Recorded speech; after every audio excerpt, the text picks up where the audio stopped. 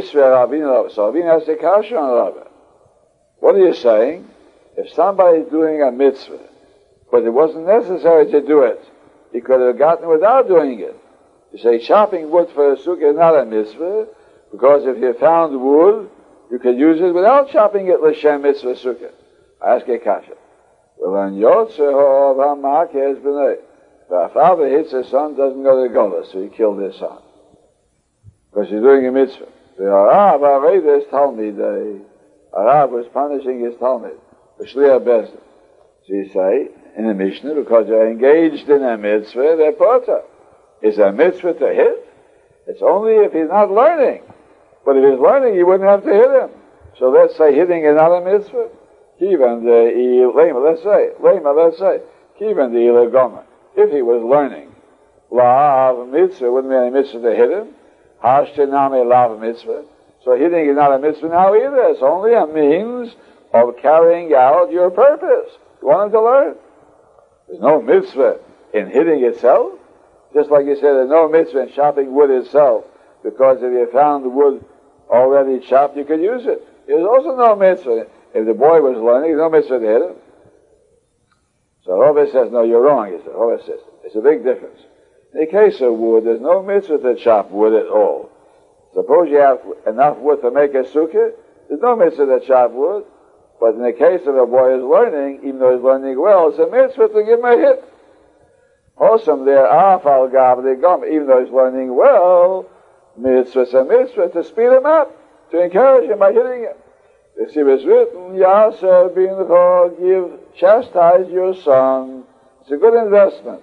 And he'll give you a nachas. The more you chastise him, the more nachas you get out of him. And he will give sweetmeats to your soul. He'll give sweetmeats, refreshments to your soul. Means when you go to the next world, he'll send packages of mitzvahs all the time to you. That's only because you invested some hitting in him. So therefore, hitting is a mitzvah always, even for a good boy. Therefore, it's called a mitzvah, and that's why he's potter from galus if something happens. Whereas chopping wood is no mitzvah at all. Only if you need wood, you chop wood. Therefore, it's not called a mitzvah. Say that. Right on. Afterwards, Rava said, it's nothing what I said. Now, it doesn't mean what he said is wrong. But you don't need that teretz, because I can prove from the posuk itself that it's not talking about going to chop wood for a mitzvah. What Rava said is right. But there's nothing to do, you don't need that. Because you can prove from the posuk that the posuk is not talking about chopping wood for a mitzvah. It says, rei'eihu if somebody will come into the forest. Now it's talking about if. It means he chooses to come into the forest. That's how Rava understands the pasuk. If somebody chooses to come into the forest. The boy, if he wants, he went in. The boy, if he didn't want loyal, he didn't go in. But Isal gedayet a mitzvah. If he says he's going in for a mitzvah, misagi the loyal, could it be sufficient that he shouldn't go in? Misagi is the idiom. Is it possible that he shouldn't go in? He has to go in. So Rava is medayek from the Lashon Asher Yove to say that a person chose to come in. Otherwise, why say Asher Yove? It's if he was in the forest.